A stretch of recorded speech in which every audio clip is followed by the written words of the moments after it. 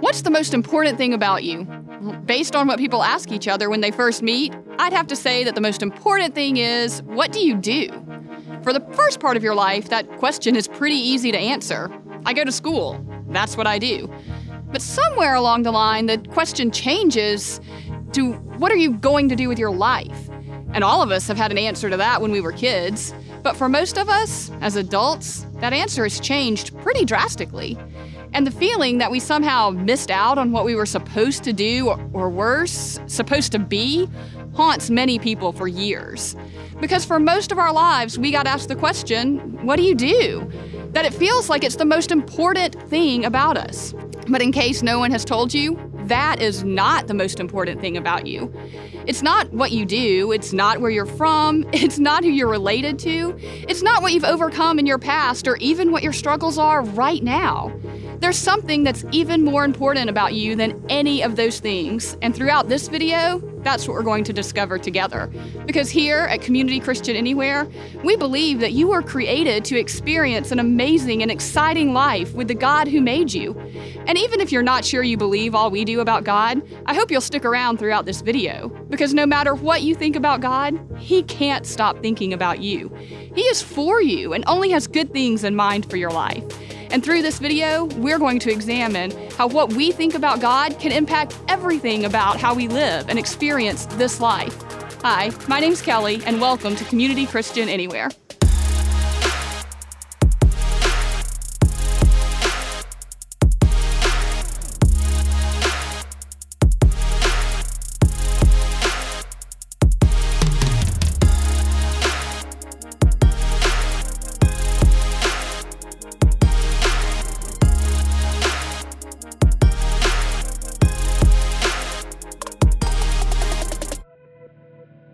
There's a quote that I first heard when I had just begun following Jesus, and this quote sets up what's most important about you and me. And I know there's something about this quote that has the power to turn some of you off, but I'm going to ask you if you would, and I know this is weird, just read it out loud with me, whether you agree with it or not. It's by an author named A.W. Tozer. He wrote, let's say it together, "What comes into our minds when we think about God is the most important thing about us." When I say the word God, what do you think of in that moment? His claim is that that's what's most important about you. Now, here's the rest of the paragraph. I want to ask you to read it, and I've changed some of the words to make them more understandable to our generation. The most predictive, his word was portentous. The most predictive fact about any man is not what he at any given time may say or do, but what he in his deep heart believes God to be like. We tend, by a secret law of the soul, to move toward our mental image of God. Now, as you already guessed, I agree with Mr. Tozer. I think that's what's most important about you and me. I think it's what's most important about our lives, and that's what I want us to think about together. It matters how we think about God. Now, with that said, let me give you an illustration of how I see this visibly playing out in people I interact with today in our culture in this country. There's all kinds of ideas about God, and I'm sure, but there are two big ones that I'm often confronted with in this church, in my friends, my neighborhood, and online.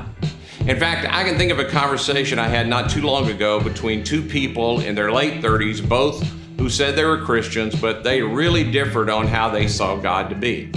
Their conversation with one of them saying to me, "Hey Ed, you're a preacher, we need you to tell us who's right." Now, I'll tell you, when I hear anything like that, I know this conversation is not going to go well for me. Most of the time, this is going to be a big loser conversation where both people wind up angry. The man tells me there's a situation with a friend of theirs who he says is screwing up his life and dishonoring God. And what he's talking about is the man was making some sexual choices that are against what's taught in the Bible, and he wanted to confront the friend about it because he's in danger of hell with what he's doing.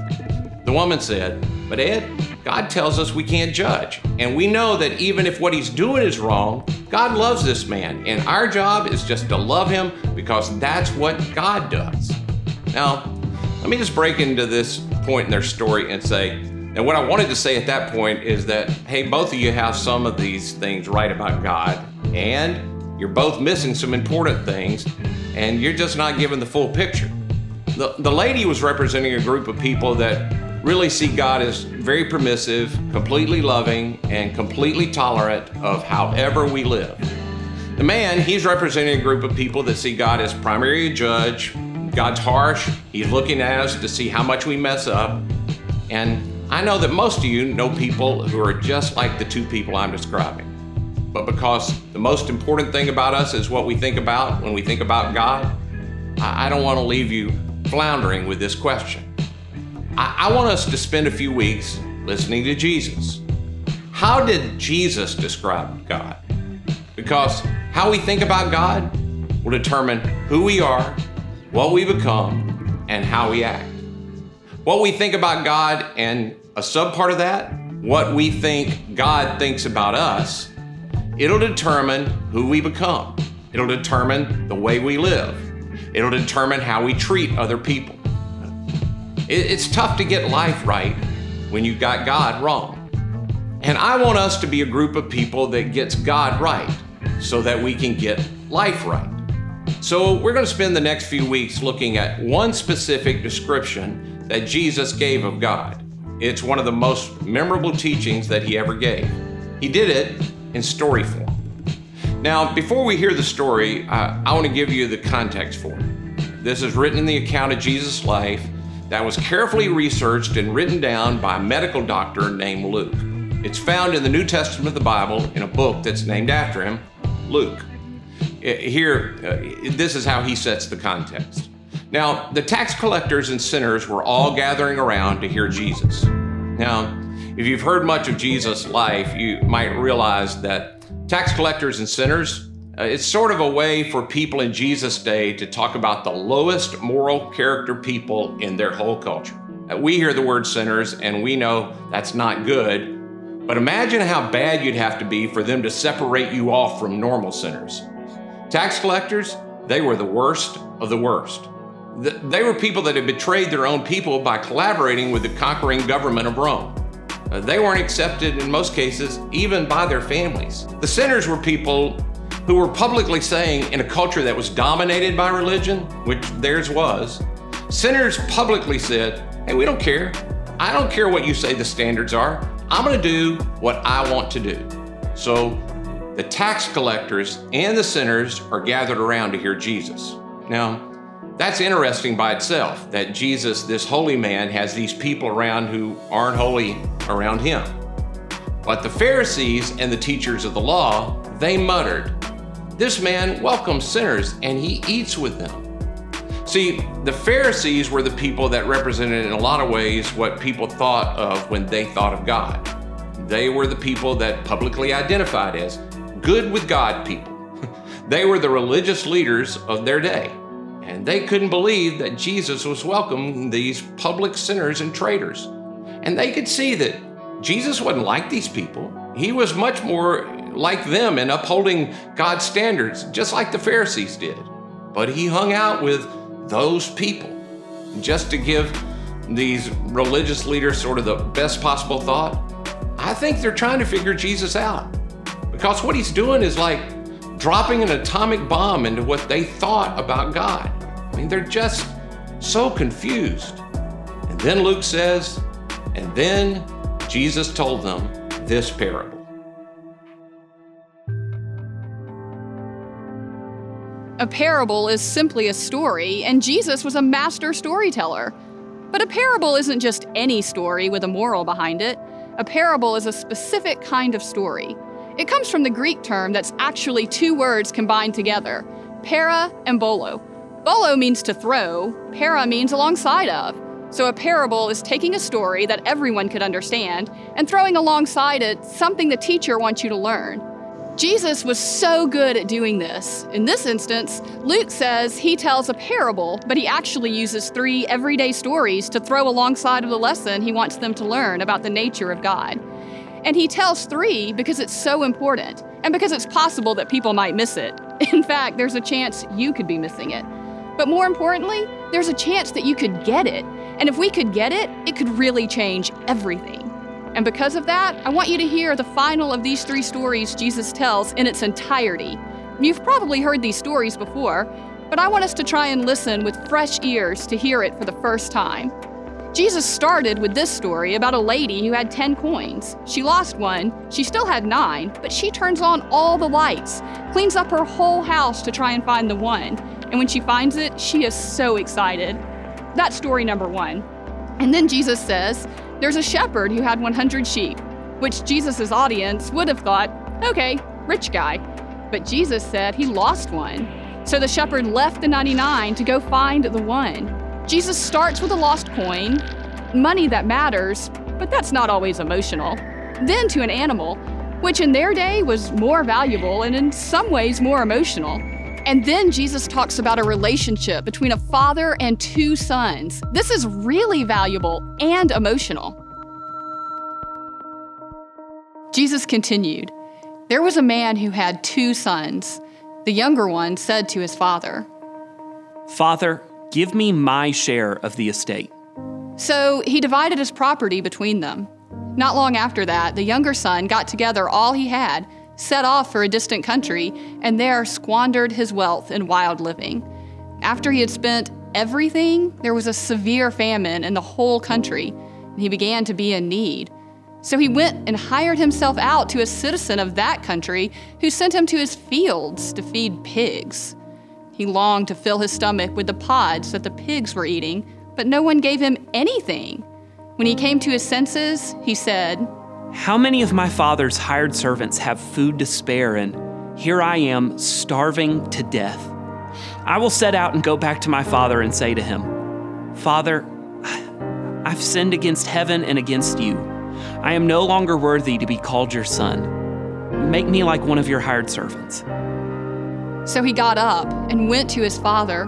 But while he was a long way off, his father saw him and was filled with compassion for him. He ran to his son, threw his arms around him, and kissed him. The son said to him, Father, I have sinned against heaven and against you. I'm no longer worthy to be called your son. But the father said to his servants, Quick, bring the best robe and put it on him.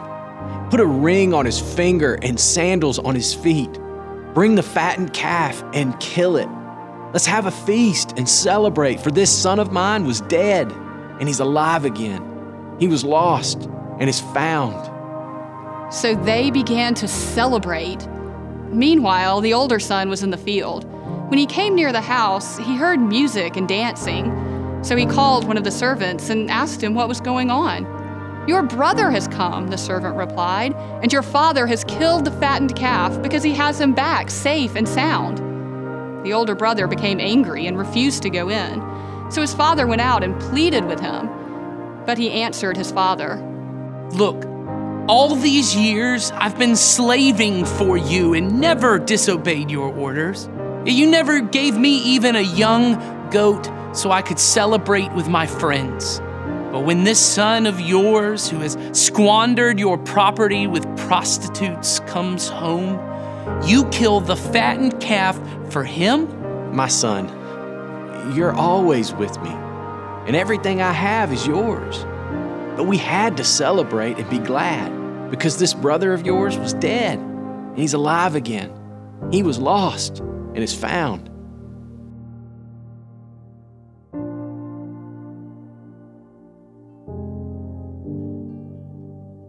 And so there's a man who has 2 sons, and the younger son says, Dad, I want my part of all of this now. The people standing around him would have taken him as saying, Dad, I wish you were dead right now. You being alive is keeping me from all the good stuff I could get if you weren't here. In a culture where family and groups of belonging were everything to them, they couldn't imagine a son saying that to his dad. But then the next line is even more shocking. So the father divided up his property between them. What dad would do that? What does it say about this father? Of course, the rest of the story goes as you'd imagine would happen with a kid that's rotten enough to say that. He goes off, and it doesn't go as easy as he planned. Eventually, he's on really hard times, and he remembers what his father's like. He remembers that even people who are the servants to his dad have it better than he does. So he gets up and he goes home. He has a speech prepared because he thinks his dad will be ready to be done with him forever. And as he's walking home, he's rehearsing this speech. And as he gets closer to home, before he knows it, before he sees his dad's running at him. Because before he saw his dad had been watching for him, sees him first. And he jumps up and he runs to the boy. And when they come together, the dad hugs him and the boy starts the speech, but the dad won't let him finish. He calls his servants and he tells them, hey, bring the best robe, give it to him. Put a ring on his finger that says he's my son. Go prepare a feast. We celebrate because he's my son who told me that he wished I was dead. My son who was as good a dad to me because I couldn't be with him. He was lost. He's found. Let's celebrate. So let me ask you, what does Jesus want us to know? What does he want us to think about God? Well, I think for sure I can say that he wants us to think about God as a father. And I recognize for some of you that may make this difficult. Maybe some of you had a terrible experience with your father, but you had a great mother, and you're thinking, why couldn't he just said he had a great parent? Well, that wouldn't have worked in many ways in their culture. And even though the Bible is for you, it wasn't written to you. It was written to this particular culture, and it was a very patriarchal culture, which all that means is only fathers could give inheritances, and only fathers could restore their children to their place. So Jesus is illustrating for their culture, not trying to offend anybody in ours. But I recognize that too many people today grow up without fathers. I saw a statistic recently that at least 1 in 4 kids doesn't have a father in the home. And so maybe for some of you don't have a view of what it is to even have a good father. Maybe you had a terrible dad. Maybe you have a terrible dad. But no matter how good or bad your dad is, God's not like any father you know. He's the perfection of all dads. But Jesus specifically used this father illustration over and over. Though it wasn't common, that's not the way they thought about God in that day. He talked about God in those personal family terms. At least 65 times in the 4 accounts of Jesus' life, Jesus refers to God as a father. And he taught us we should do the same. He said, when you pray, pray like this, Our Father. Later on, a follower of Jesus who's teaching people how to live the life Jesus described said, you can call God Abba Father. And that was even a more personal term for father. It's more like dad or daddy. He's talking about a relationship with a child and their good father. A father who goes out of his way to do the unexpected for you. I mean, you can see the nature of the father in the way Jesus tells his story. Maybe this week, you could just go through the story and note what you see. Here's what I see. He's a dad with a lot of resources. He has an estate with an inheritance for his kids. I could also say that he's a dad who took a sacrificial risk. Was it the best idea to give the son the inheritance right then? I don't know. But I can tell you this, right or wrong, it cost the dad personally to do it. I mean, the ash from the son itself showed that there wasn't a relationship with the boy. I mean, not the kind the dad wanted. The son didn't want the dad. He just wanted the dad's stuff. So there's a sacrifice of pride and honor, the sense that you aren't getting what you deserve from your child. And when you have to sell it and you divide it between the boys while you're still alive, it costs you financially. But maybe the dad could see, I already don't have a relationship. I can't guarantee this works, but I'm not going to hold on to this money to not try. I have to try. He's my son. He's also a dad who's fair.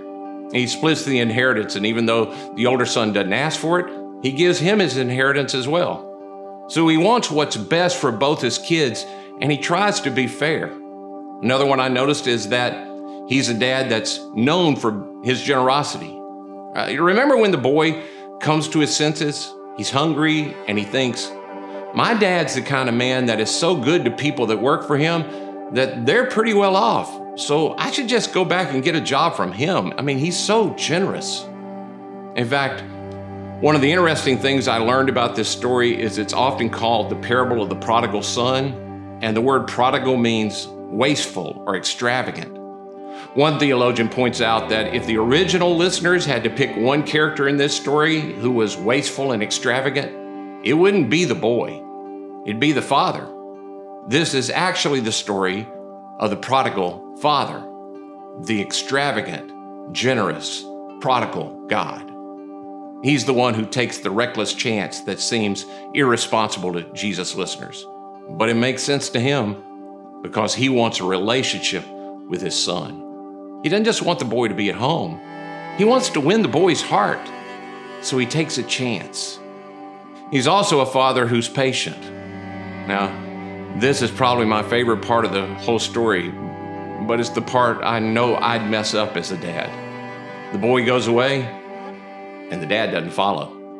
He doesn't go and drag the boy back. He's so patient. He knew he'd have to let the process play itself out, which also shows that he's a father who's hopeful. He's the kind of dad that always kept the lights on. He never turned the lights off on his son. He's the dad who's standing out on the porch and he's just hoping that his son would come back. Every day hoping this will be the day. And so this one particular day when he's out there, and we don't know how many days he's been out there, but this one particular day, he finally sees him a long way off. And then we see that he's a father who's compassionate. He saw his son and didn't get angry. He felt compassion for him. He wanted his son to know how much he loved him. So he runs to the boy and he throws this great party for the kid.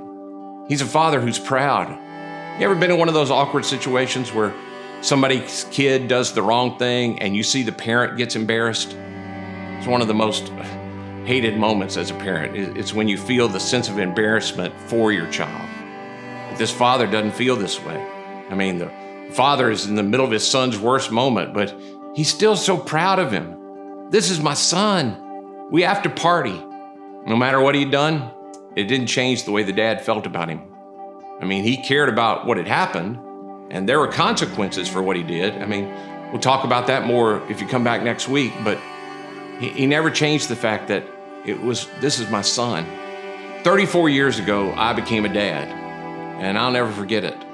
I'd been rushed out of the delivery room because they had to do some procedures really quickly, and they told me that Becky, my wife, and the baby, they were both in distress.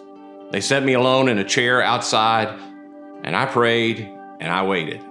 And when they came out and they said, "Mr. Martin," and they put that little baby boy in my arms, I knew at that moment that no matter what happened for him next, no matter how he messed up in life or how difficult life got, I knew I was going to be for him because he was my child. Now, I wasn't the best dad then, nor am I now, but that feeling, it's never changed. And if I feel that way, how much more does your Father in heaven look at you and think about you in the same way? You're his son. You're his daughter. So here's the only application as we begin this talk about Jesus' story. Would you be willing to call him Father? That's really the only application I have for today. It's a pretty simple message. Maybe you aren't sure what that means for you next. That's okay. Would you take a chance today, instead of putting energy into the universe or talking to the big man in the sky or to whom it may concern, or even feeling as if you're only talking to yourself? Would you take a chance and talk to God, but call him Father? That's where we start.